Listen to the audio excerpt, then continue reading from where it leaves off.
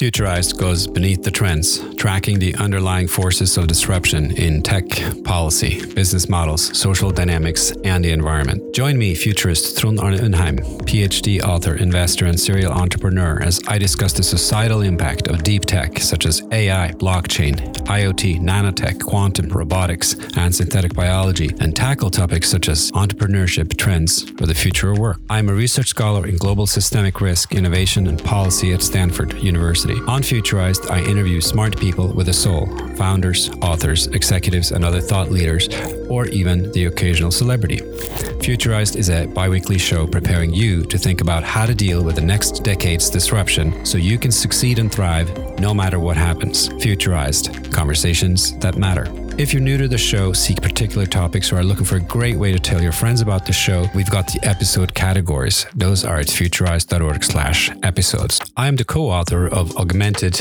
Lean, a human-centric framework for managing frontline operation, and the author of Health Tech, Rebooting Society's Software, Hardware, and Mindset, Future Tech, How to Capture Value from Disruptive Industry Trends, Pandemic Aftermath, How Coronavirus Changes Global Society, The Disruption Games, How to Thrive on Serial Failure, and of Leadership from Below, How the Internet Generation Redefines the Workplace. For an overview, you can go to trondundheim.com/books. At this stage, Futurized is lucky enough to have several sponsors, and to check them out, go to futurized.org/sponsors. If you're interested in sponsoring the podcast or to get an overview of other services provided by me, including how to book me for keynote speeches, please go to futurized.org/store. We'll consider all brands that have demonstrably positive contributions to the future. Before you do anything else, make sure you are subscribed to our newsletter on futurized.org, where you can find hundreds of episodes of conversations that matter to the future. Please also leave a positive review on iTunes. Thanks so much.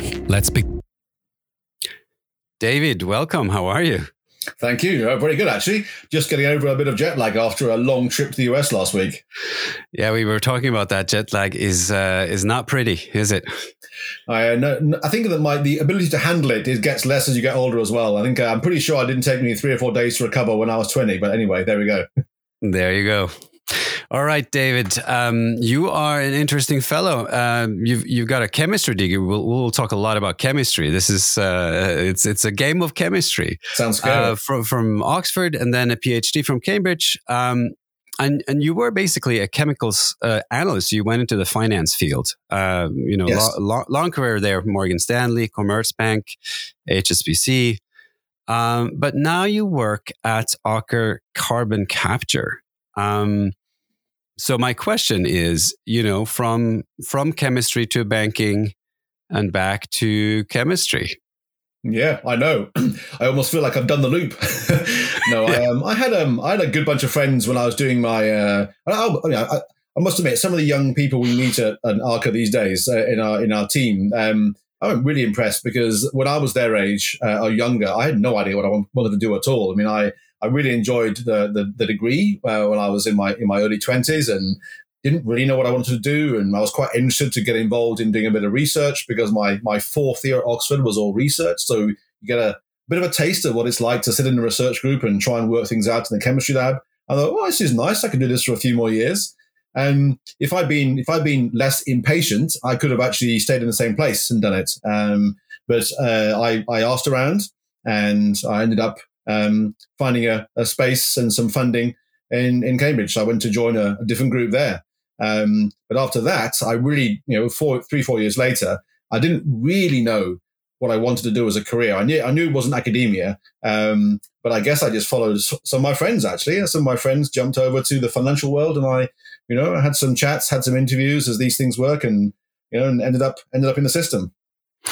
Yeah, but the thing is, as we're going to see, it comes in handy, doesn't it? Because there's something about this space, when obviously it's a complicated space, but, it's not a research space where, all the researchers sit in a corner. You are faced with explaining this, because it's a revolutionary concept in many ways. And so you told me it's actually served you pretty well to have this analyst background, where you're forced to both understand technical things, but more importantly, write and talk about them in kind of lucid ways that matter to people and financial markets. Yes, I think that's entirely true. I mean, I must admit, I think I'm quite a good believer in the way that you behave or the way you develop in your sort of, let's say, between the ages of 10 and 25 are super important in maybe even between 10 and 20, setting up what sort of person you are and what careers you might follow and all that sort of stuff. And I was lucky enough to have some success with the language side as well as the science and math side. And I know what and this is ages ago, black and white era comment, but ages ago, my English teacher said that when I chose sort of a more scientific and mathematical list of areas to look at for my A levels, which is sort of in the UK what you do when you're sort of 16 to 18, that he said, well, at least you'll be a literate scientist. And I think being able to write about technical stuff, you're absolutely right. I mean, it was absolutely not my planning back when I was 16 to think, I need to be good at both of these to be an analyst in my late 20s. That was not the case. I had no idea, but that was what I ended up doing. And yeah, absolutely, you have to be able to explain long words and explain when they're relevant and when they're not and everything. Right, so let's jump into it, and I'll try first, and then please correct me. So we're talking about carbon capture and removal and storage. So this is usually abbreviated these days as CCUS because the utilization part is now obviously key. And so this is, from what I understand, right? It's a suite of technologies that play a role in this new global climate game involving capturing large amounts of CO2 from point sources in this case. But there's two concepts that I want you to just briefly explain. So there's industrial use case, and then you have the direct air capture use case. Yep.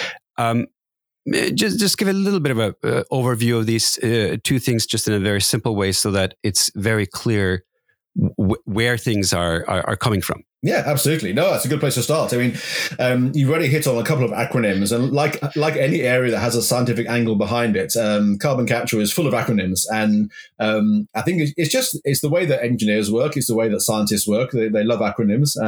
So CCS is a very common one. So that's carbon capture and storage. CCU is carbon capture utilization, so where you would use the CO2 to convert it into something else once you've caught it, inverted commas, so that you can perhaps make a chemical or a fuel or a building material out of it. That's a bit of an earlier stage industry at the moment. There's not a lot of technology that economically works in that space yet, but it's very exciting. Then you have CCUS, which is the broad term, which you just mentioned. And then you have a new one, which is a CCTS, which is someone deliberately complicating it, which I read in a paper recently, which is actually the same as CCS. It's carbon capture, transport and storage. So they're breaking out the transport element.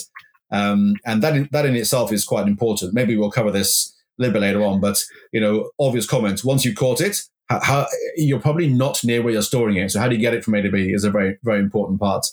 That's fantastic. Yes, I do want to talk about the transport, but then just very briefly, direct air capture sometimes is a bit confused with this because I do want to go into very, very specific industrial use cases in a second, but then just briefly, direct air capture, which is not what Aker is doing at the moment anyway, but what does that mean and why is it sort of separate? As you rightly said, we're very much on the industrial, what's called point source capture. So we would go to an industrial plant, build a piece of kit, and that would capture the CO2 from that plant, the cement plant or whatever. So when you look at what's called industrial emissions, this could be from a cement facility. You could be making steel. You could be generating power. Let's say a gas to power or waste to energy. It's those types of industries. And the big difference really is the amount of CO2 that you try to capture through your process. So when you look at the industrial types of emissions that we look at, it's between very roughly 5 and 25%. So of the exhaust gas that we work on, anywhere between 5%, and the low end is typically power generation, up to 25%, which is more like some cement and some blue hydrogen. But that's the sort of range we look at. Direct air capture is, as you would guess from the name, purely taking the CO2 out of the air. And the CO2 in air is a very, very dilute level. It's 400 parts per million, which is an order of magnitude less concentrated than it is in the industrial areas that we look at. I mean, in the overall scheme of things, we're all aiming towards the same goal. So you look at your classic IEA, the International Energy Agency type projections to how does the world get to net zero? All these big chunks of renewable power and wind and solar, you have energy efficiency, and you have, of course, carbon removal. And the removal piece, so taking CO2 out of what you already do and out of the atmosphere, those you have. I think it's very, this is a very rough number, but it's something like 40 billion tons of CO2 that we could play around with, and about ultimately 30 billion could be in the industrial capture part, and 10 billion could be in the what's called direct air capture. So direct air capture is purely negative removal. It's taking CO2 out of the air to lower the concentration, whereas we work on something that already produces CO2 from an industrial process. So we're very much in the same family, but we have very different technical challenges because it's a very different process. Very good. So let's just super briefly, before we go into these industries, which really are important. The current market is not massive, right? The numbers are a little different. I don't know what your numbers are now, but it used to be online. People would say, oh, there's like 15, 20 existing facilities. I think now the number is more like the last I saw was 35. I'm sure this number is growing rapidly, and in and around the COP meetings, I'm sure that they, inflated even further. But that's not a lot compared to, I guess, the world's factories. And even with McKinsey, when they have been thinking about the expected market growth, both in terms of how many facilities are doing this and in terms of the tonnage capacity, none of them, as you pointed out, are reaching the 1.5 degree goal, which, by the way, could you also just explain that? Because to people who are very much insiders, this like 1.5 degree goal above pre-industrial levels, that's also really specialty terminology. Yes, it is. It's and honestly, I think it's very good you mentioned that, because I think it does cause some confusion. And as we know from many political topics in the UK in the last few years, when you talk a lot of numbers to everyone, it can generate confusion because people start to distrust the numbers themselves and what they really mean. I'm not a climate scientist, but a climate scientist would say something like, there are very detailed calculations that can link things like the level of CO2 to a level of global warming.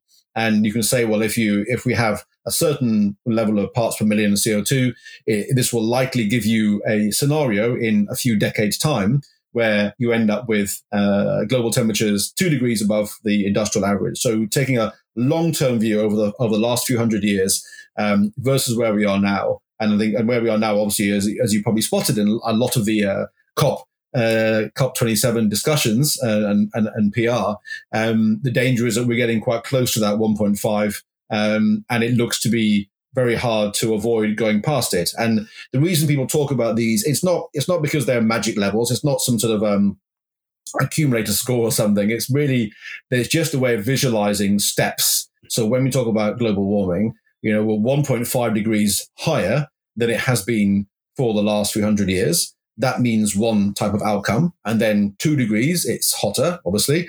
And that means another type of outcome. And 2.5 or 3 or 4 degrees, obviously. And I think the way these scenarios are put out there is just to sort of say, and this is where the explanation word goes a little bit off the straight and narrow. It's not going to be a linear process. The idea is that the higher the temperature increase versus history, the more that happens. But it's not just sort of like, 3 degrees higher is twice as bad as 1.5 degrees higher. It's a lot of processes happen that are self-fulfilling once you go above certain levels and start to trigger other events that effectively reflect a higher temperature. So, you change, you could change, jet streams, or you could change ocean salinity or ocean currents. You could change ocean temperatures. And those things then snowball. Like melting the permafrost releases methane potentially that could raise temperatures even more. So there are lots of sort of self-fueling mechanisms, and that's why people talk about these scenarios: 1.5, 2, 3, and 4, and so on, just to sort of give an indication as to the level of severity. All right, so let's talk about the scaling challenges in a second, but right now let's go into the industries, because you at Aker Carbon Capture have been doing this for a while. This is not something you just got into. So I want you to, if you can, just go through a couple of examples. You mentioned steel, you mentioned cement. Those are obviously really hardcore industrial segments. These are materials that the whole global economy depends on. We build cities and factories and infrastructure out of these materials, and then gas to power. Again, we are using those technologies very much for energy. What exactly is being done, and in which? I mean, you want to start with cement or steel? Give us some example of how you're approaching your capture Absolutely. in these markets. Right. So we've been doing this for roughly 20 years. We're lucky to have the Norwegian heritage because Norway in the early 2000s, under the Prime Minister Jens Stoltenberg back then, had a big push towards a number of clean technologies, including carbon capture, as part of what's called a moon landing strategy. And this was to develop and scale a number of technologies to the point where they could become industrialized and they then could be exported to the world and do the right thing. Without kind of long story short, we did a lot of work around certain industries that were very relevant for Scandinavia and also for Europe. So actually not so much steel, but we've done a lot of work around cement and gas-fired power, waste to energy, blue hydrogen. Actually done some work on coal in the UK and the US as well, but that's maybe less of a focus for us right now. But we looked at a lot of we haven't done so much on steel, but we looked at things, as I mentioned, like cement and power generation. Now in that, we've done a lot of work of validating our technology. It sounds like a very posh phrase, but what it means is we have a test unit that has gone to someone's site. And the test unit is a full-scale plant in miniature. It captures around 1,200 tons of CO2 per year. Now, that size isn't important, but the important thing is it's a proper full-scale plant. It's just a small version of it. So it behaves like a real plant. It's not a cheap Meccano set. Far from it, in fact. And our MTU, a mobile test unit, has been to North America, UK, and Europe, and done a lot of work around certain industries, and that's enabled us to really validate our technology and to show that it works. And it's important to and it's not just simply proving it from our benefit. It's because a lot of the time there are details in how plants emit, how industrial facilities emit CO2 and other stuff that can really affect your ability to do the carbon capture. So just purely capturing the CO2, you can do in a lab and say, yes, the technology works at 5% CO2 or it works at 15% CO2. But then on the actual, in real life, on the plant, the question of, well, what else is in that stream? Is it just nitrogen and CO2, a bit of moisture? Is there also some oxygen still? Is there also some sulfur and nitrogen oxides? Are there particulates? Especially given what we do is called post-combustion carbon capture. So surprise, surprise, when you burn things, especially when you burn waste or any metal items, you get all sorts of funny reactions happening, and you get lots of other rubbish in there, which you have to know about. Otherwise, it clogs up and will stop your process working. So a lot of the time, our tests are a nightmare for the first few months. Then you work out how it works, and then you can really show that firstly you understand what comes out. Maybe the emitter has to do some changes and to maybe have a bit more cleaning up of their emissions, or has to change the way their facility works very slightly. But you can show it does work, but with that specific knowledge of how that particular plant works. I want to go to the technical solutions in a second, but you mentioned blue hydrogen. So blue hydrogen and green hydrogen is also part of this debate. Can you just be very specific about what you mean by blue hydrogen? Yes, absolutely. There are a lot of colors in the energy transition, and it can be confusing sometimes. The most important ones are green, which means it is purely non-carbon based. So in other words, it has no emissions profile. So green hydrogen would be electrolyzing water to break it up into hydrogen and oxygen.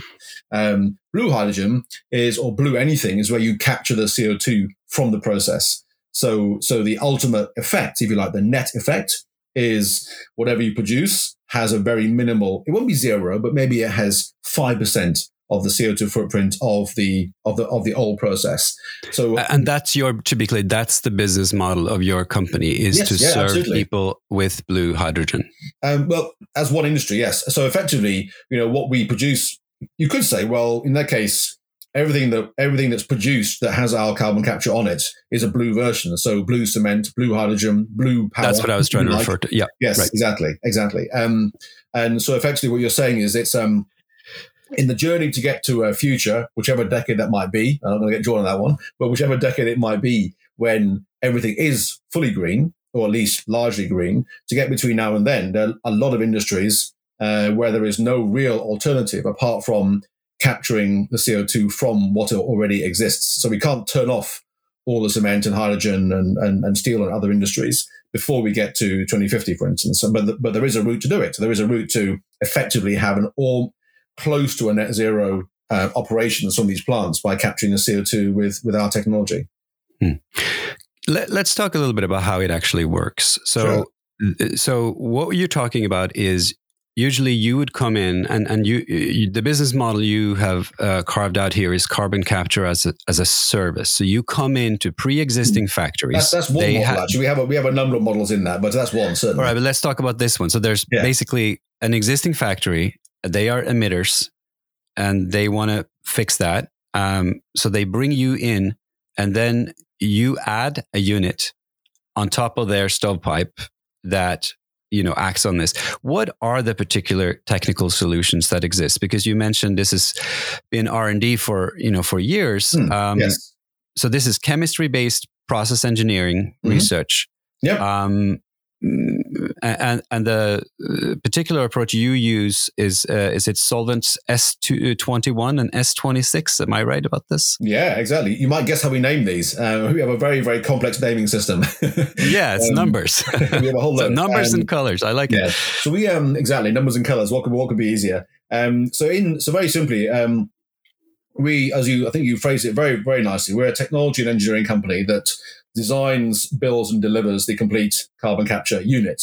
And at the heart of that is the technology that we spent a lot of time on 12, 15 years ago, developing along with various partners in industry from the chemical side, developing the actual chemicals, how they're mixed, what combinations. So the actual solvents, this as you mentioned, S26, it's a cocktail, as is S21. It's proper sort of mixology. It's a number of chemicals together that we blend in a certain proportion, and that creates your, whatever better phrase, your Negroni, which will then do a very, very effective job capturing the CO2.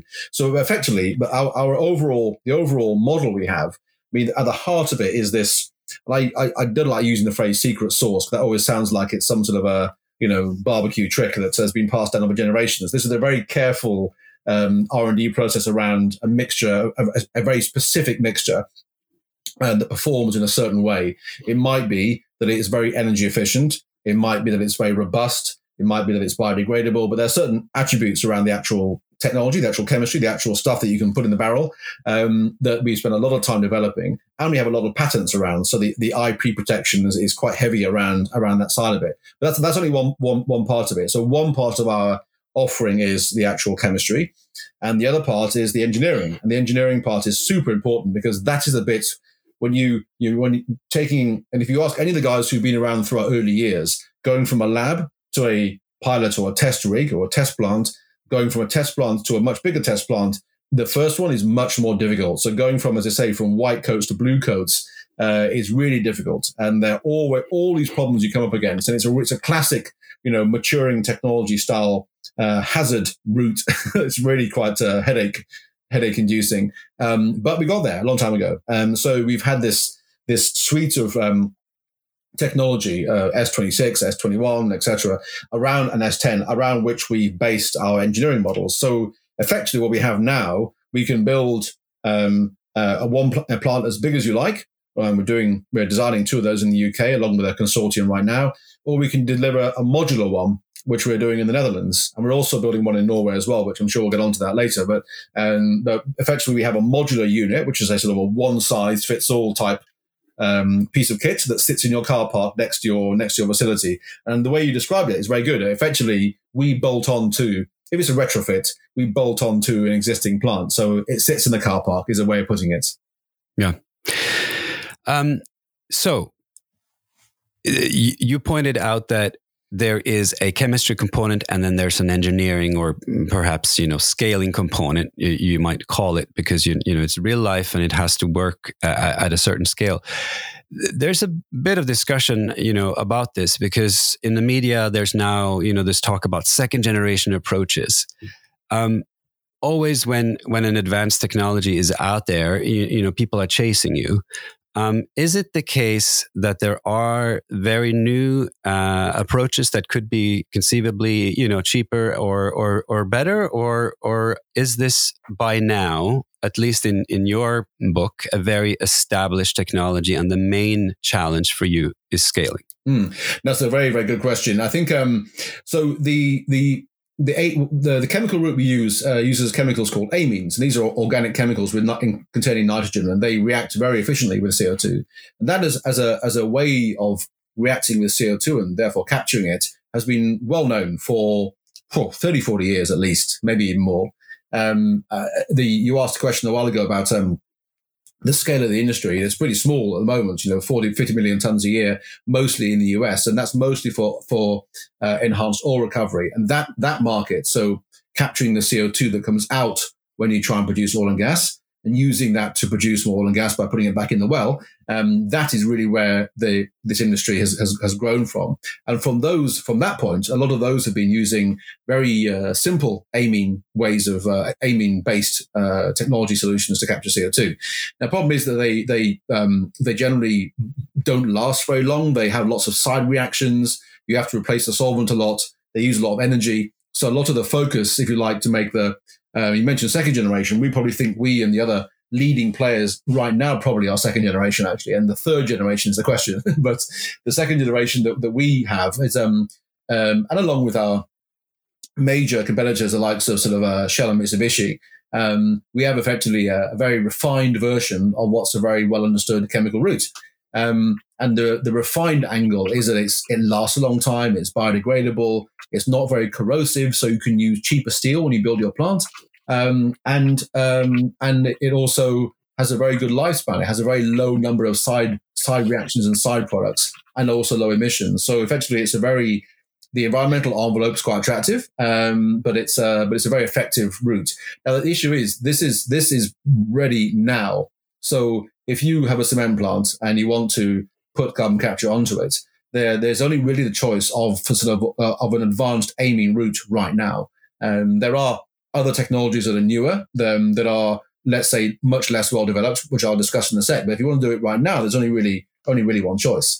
The new technology side really falls into two camps, and I won't include direct air capture because that's go back to your very early question. That's a different angle entirely, and that tends to be more clever materials rather than using amines, for instance. But anyway, but the technologies you see now, there are some technologies that are seeing some good support from the innovation funds, like the EU Innovation Fund, for instance. Quite a few of these are quite simple chemical reactions, but like using potassium carbonate, which is a very simple off-the-shelf basic chemical, literally a basic chemical for the chemists out there. That has been looked at 10, 12, 15 years ago. It didn't scale, and it wasn't used in any larger plants because it doesn't work fast enough. So the attraction of the amine route is that it's a very fast reaction, and you can do it at very large scale.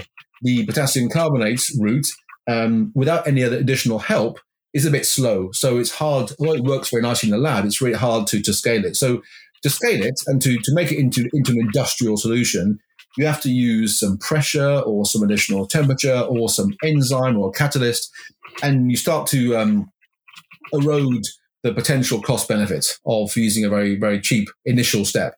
So, but it's interesting. Maybe there are some clever ways around it. I mean, we've done some tremendous efforts from engineering for modularizing and lowering cost of our system, and our modular plant is 90% cheaper than the one we built back in 2012 in Norway. So you can achieve enormous benefits or enormous cost reduction just by modularizing and letting the engineers loose to do engineering things. And I think we're maybe at an early stage with that, with some of these technologies that have been around for a while.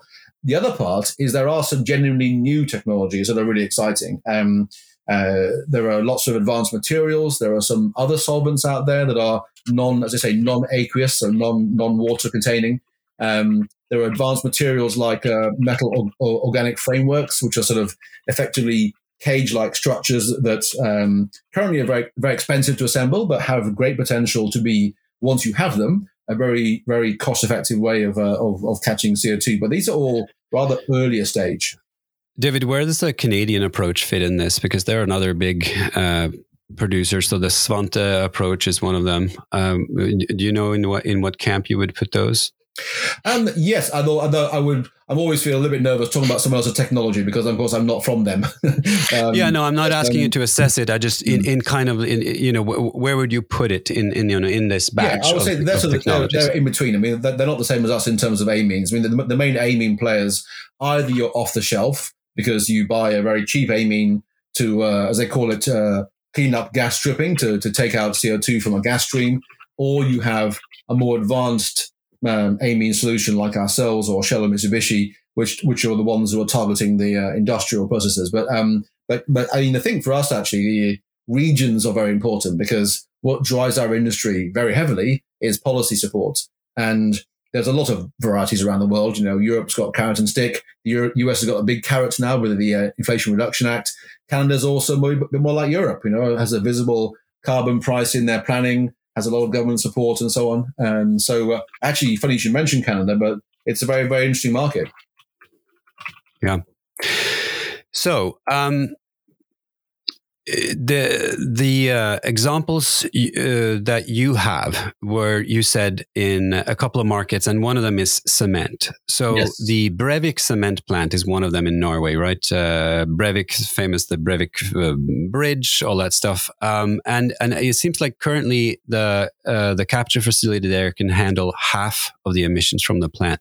But most statistics these days talk about 90% capture and getting higher. What is the realism here? How much is being captured? No, what percentages? Great. Yeah. So good question. So the typically our technology would achieve 90% plus capture. I mean, the choice of whether it's 90 or 95 tends to come down to how much energy you want to put into the process. If you want to capture 99.8, you could do. It's just expensive because as the process goes, it's a chemical loop that runs all the time. You have to use heat. So actually steam or heat or electrical power, whichever route you have to access to, use that to reverse the reaction. That regenerates a solvent, and that then releases the CO2, which you then put in your tank and do whatever you want to do with, put it in a pipeline and go and store it somewhere.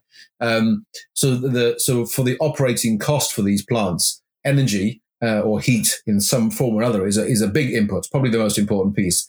So the plant that we are involved with Heidelberg Materials up in Norway, which is the Brevik CCS project, there was a deliberate design where there's a lot of offset from the heat that would otherwise be wasted from that plant.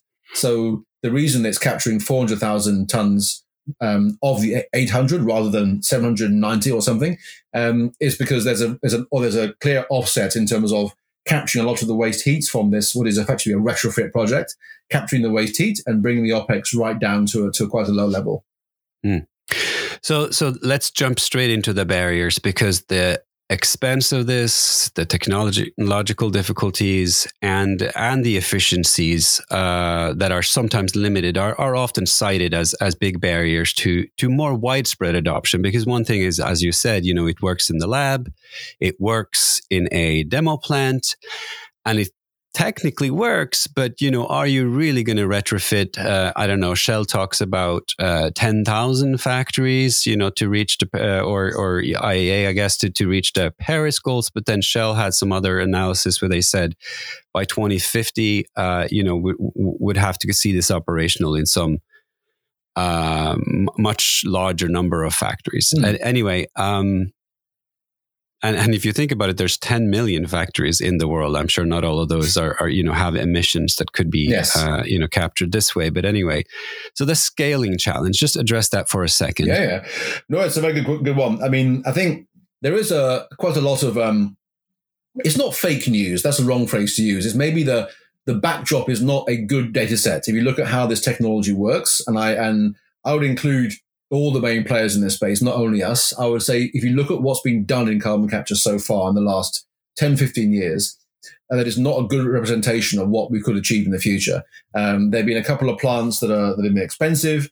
They've had problems building them. They've had problems with the operation, problems injecting into the reservoir. But these are all issues that with some in the rearview mirror with some hindsight are very well understood, and are ones also that, at least from the capture side, we've not seen. So we think we understand why they go wrong. As I mentioned, this on-site testing a little bit earlier, being able to show the stuff actually works on the plant itself is very important, because you can see what comes out. You can see what other pollutants could be in your exhaust gas that could make your technology not work.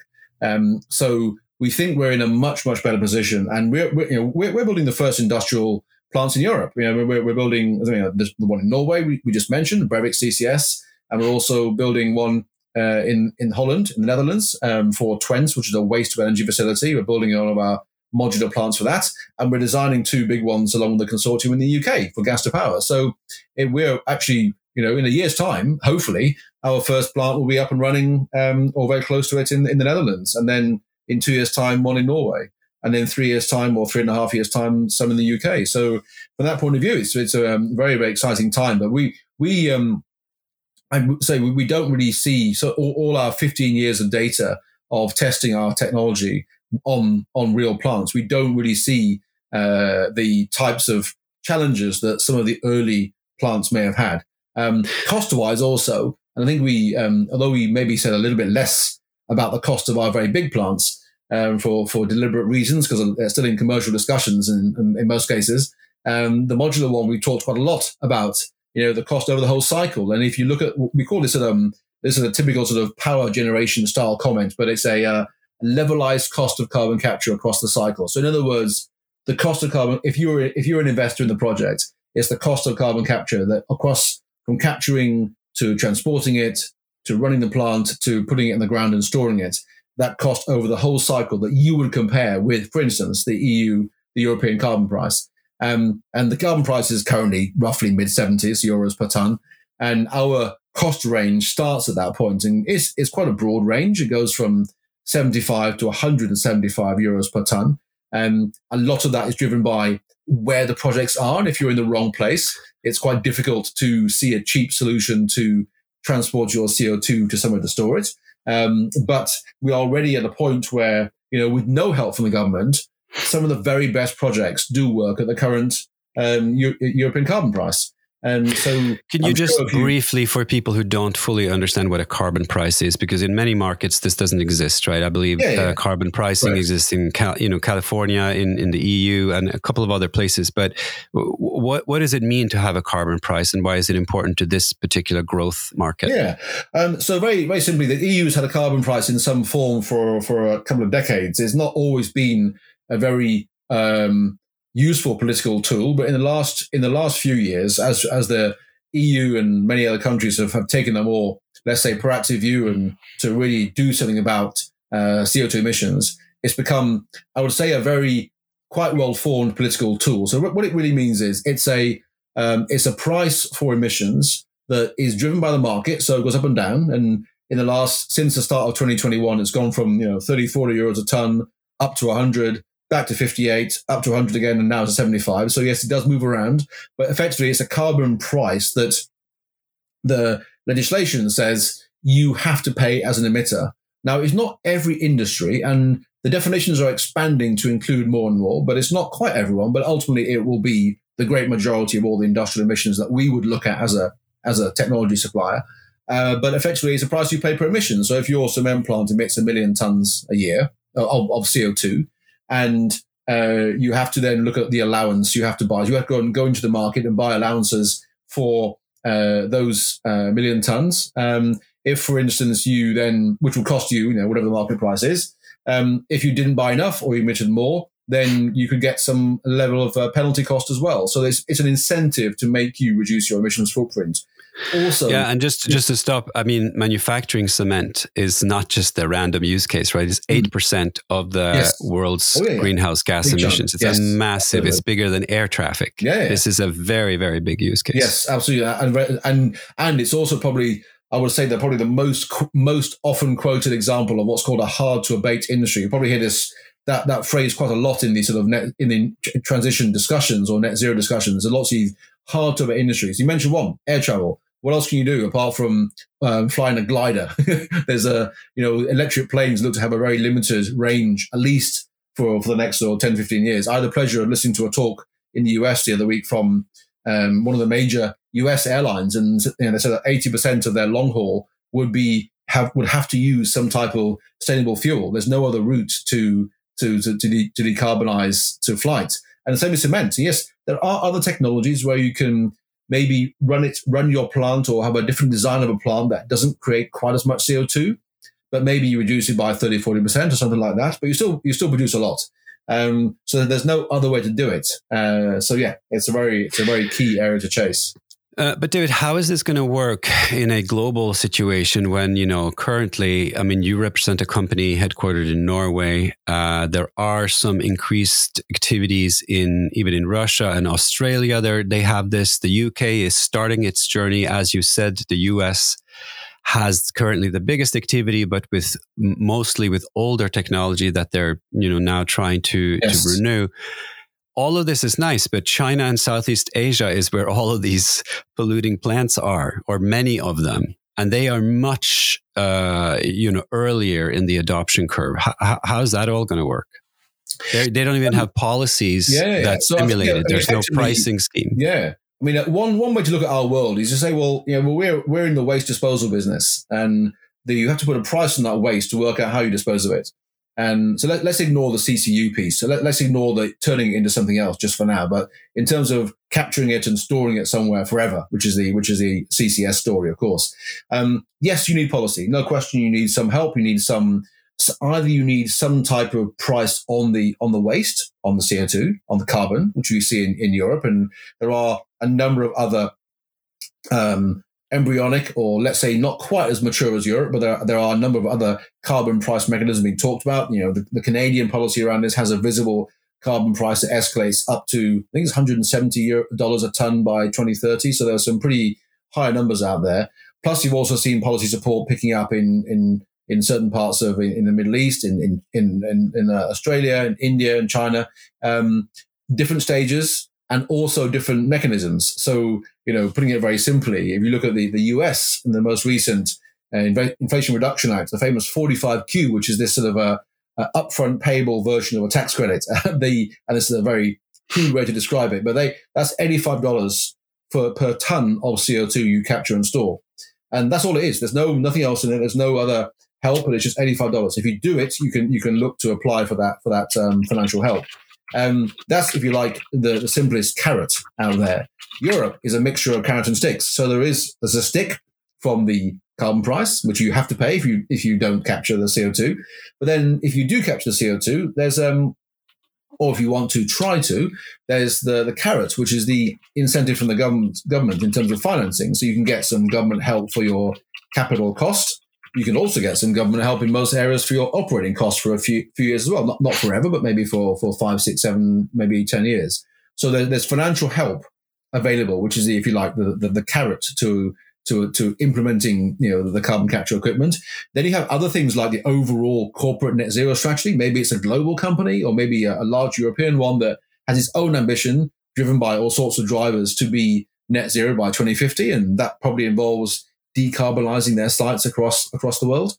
Then you have the EU taxonomy, which is a very complicated categorization, I guess is the right phrase, of companies per lots of issues in this, lots of metrics, but one of them is carbon emissions. And if you don't capture, you're under the EU taxonomy umbrella and you don't reduce your CO2 footprint or have a large footprint, then you can pick up various yellow flags, and that can affect your ability to raise money in the market. It can affect maybe you can't raise green bonds. Maybe your cost of capital goes up. Maybe some investors can't own you. So it's a mixture of all sorts of things. It's quite a complex mixture. Let's talk transportation for a moment, because you've mentioned it several times, and there was a T added to the acronyms and all that stuff. Oh yes, transportation is important in this game, isn't it? Because, I mean, for one, we're talking about, making supply chains more sustainable. But here we are introducing a whole new step.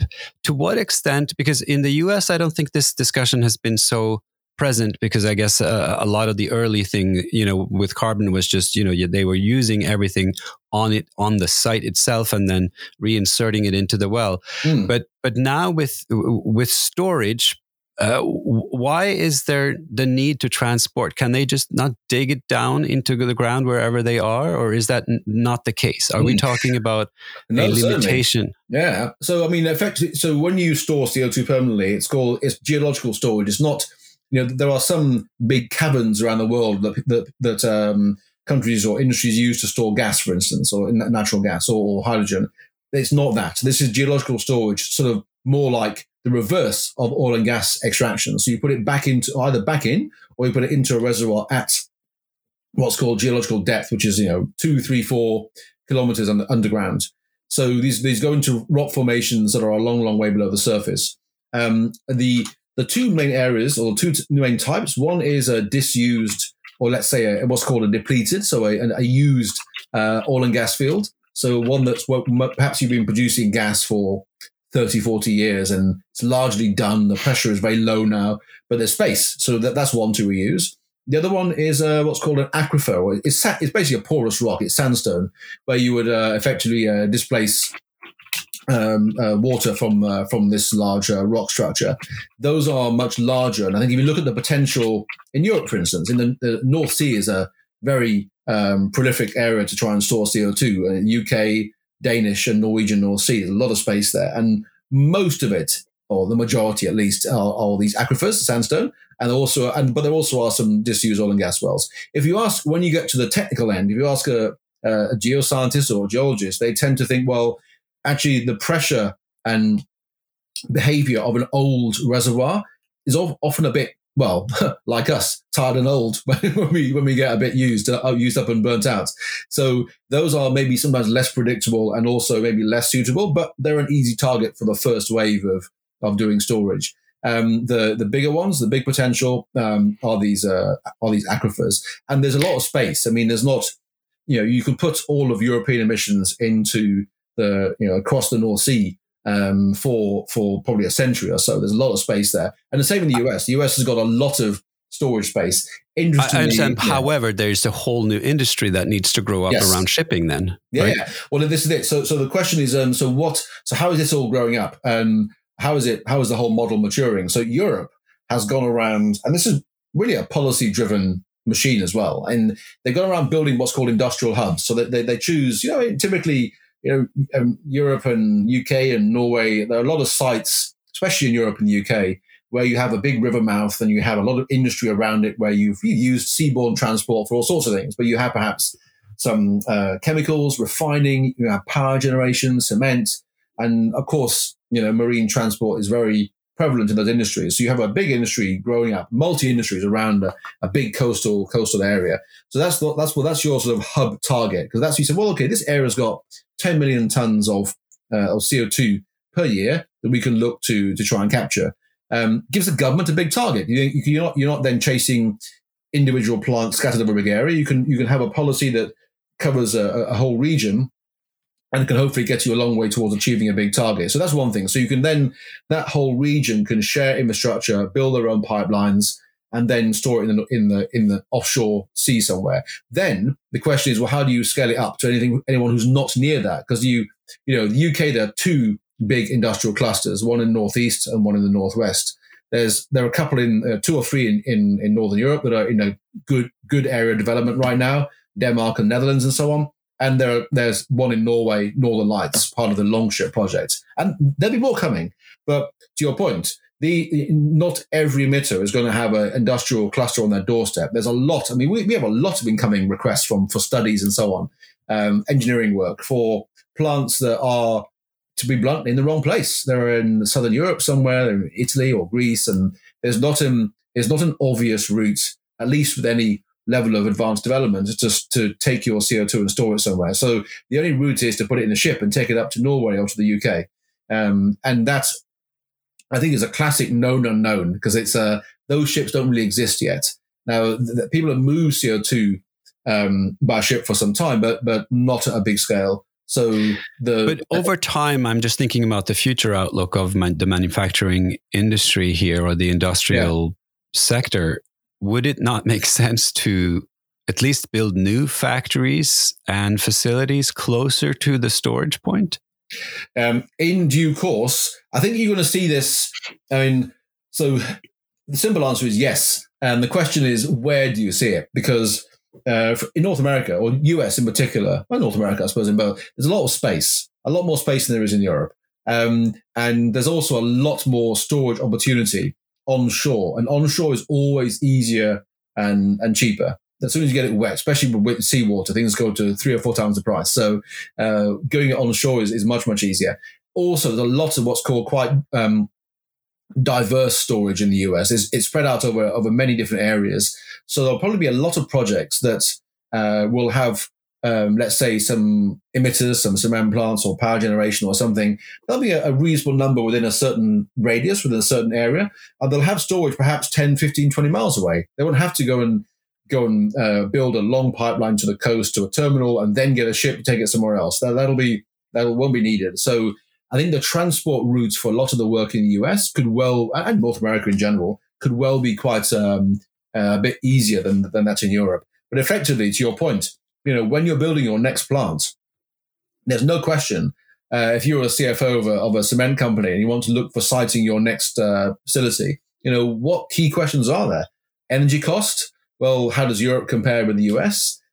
Storage, CO2, all those issues. Yeah, they're going to get important. And it could well be that you think either a different part of Europe or maybe even a different part of the world is a better destination in the future. I mean, one phrase we hear quite a bit is it's a bit of a mouthful. Competitive decarbonization. In other words, the next one you build has to be largely CO2 free. You know what you have to do, so where are you going to put it? So, yeah, I think it's a very good question. I'm sure it will be in people's planning decisions in the future, definitely. Well, another question, one of the last questions, putting your analyst hat on again, what will the size of the CO2 market be, globally or in these various regional markets over the next decade? I mean, is this $1 billion, tens of $1 billion market, or is it? Yeah, it's even bigger than that. I think. I think the question is not so much if, but when. And right now, we're in the middle of a policy storm in Europe in particular, but in the world in general, which means that some projects might not appear in the next 6-12 months that you may have thought would appear about a year ago, but they'll come. I think that we have very good confidence that this industry will come.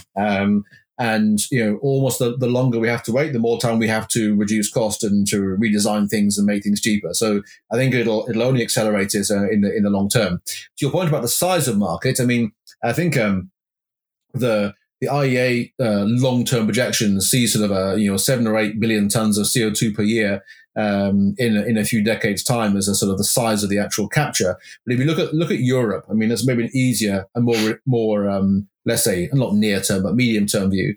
All of Europe is roughly 1.5 billion tons of CO2, something like that. And if you look at the ones right now who are the actual emitters, the cement plants and the power generation plants and so on, who are near some of these industrial hubs. So in other words, all things being equal, who could actually link up with a reasonable cost environment with these big hubs and then try and store CO2?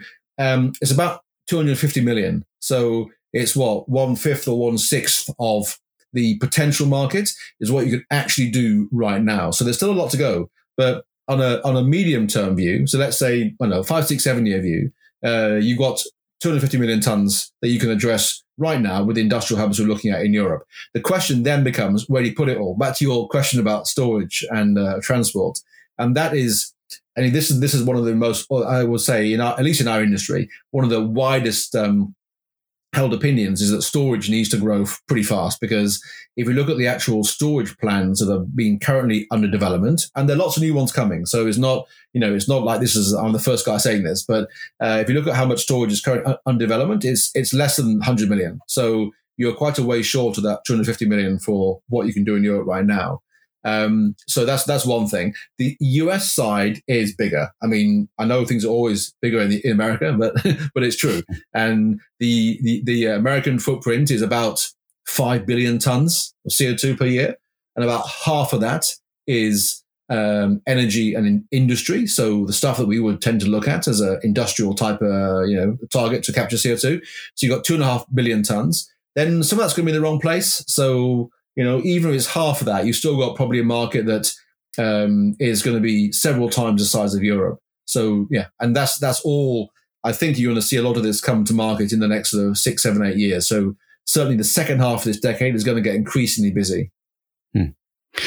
Well, increasingly busy sounds like you're busy already. It's a complicated, interesting, and potentially pivotal for the planet. These are very, very important issues. I thank you so much for illuminating me on some of the complexities around it. And I don't think the discussion ends here, right? So absolutely not. Lots to do. Yeah. All right. Well, I'm going to leave it here, but we shall, return to this. And thank you so much for coming on the show. All right. Thanks, John. Really appreciate it. Thank you. You have just listened to another episode of the Futurized podcast with me, Trond Arne Undheim, futurist, scholar, and author. If you are interested in my products or services, feel free to check out futurized.org/store, where you can book a keynote speech, become a sponsor or partner, request a podcast swap, or buy a few of my books, such as Augmented Lean, Health Tech, Future Tech, Pandemic Aftermath, Disruption Games, or Leadership from Below. If you're interested in any or all of my projects, check out my website, trondundheim.com, which has links to other podcasts as well as my public appearances. Thank you.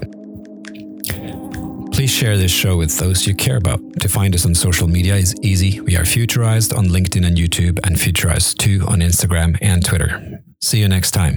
Futurized, conversations that matter.